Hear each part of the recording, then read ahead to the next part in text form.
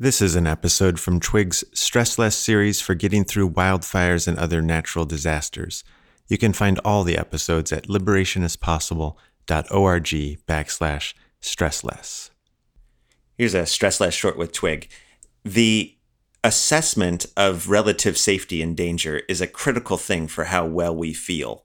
If we feel like we're in danger, we're going to feel like something's wrong. And when we feel like we're safe enough, we're going to feel, well, more at ease. So your ability to be able to assess how safe and how dangerous you actually are is going to greatly influence how well you can feel. How safe or how dangerous is your situation? Well, when a danger is immediate, you don't think about it. Your nervous system just tells you. However, when a danger is latent, but it's not pressing, it's not upon us, we have more room to kind of orient to it, to look toward it and decide, am I in active danger or not? Let's take a little example. You're walking across a street and there's a car 3 blocks away. It's coming in your direction.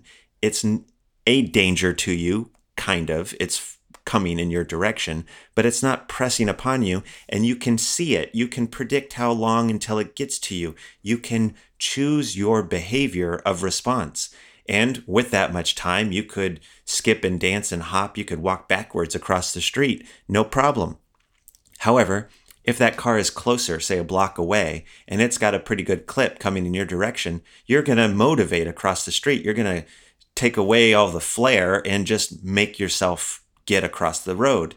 If that car is now just upon you when you're crossing, you're not going to be doing any kind of thinking about what to do. You're just jumping out of the way. The distance of the danger, the intensity of the danger, the amount of orientation we have to the danger, all of these dictate or heavily influence, they dictate or heavily influence, we could say, how much freedom of behavior we have, how much room we have to choose what it is we want to do. Once you have enough room to choose what you want to do with your behavior, that is a sign that you are not under extreme immediate danger. From that place, it's a surely good idea, surely a good idea to recognize that.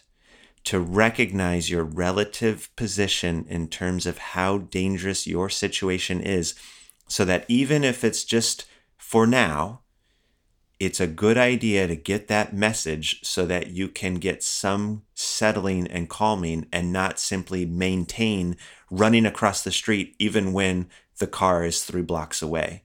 So protect your energy, protect yourself, pay attention. How safe and how dangerous am I? When you're in a position that has more safety, make sure you recognize that and take the cue, take the opportunity to be yourself and look for a way to relax and settle just that much more. Okay, I know you can do this. Take a look around. How safe and how dangerous are you at this moment? Be smart and come down.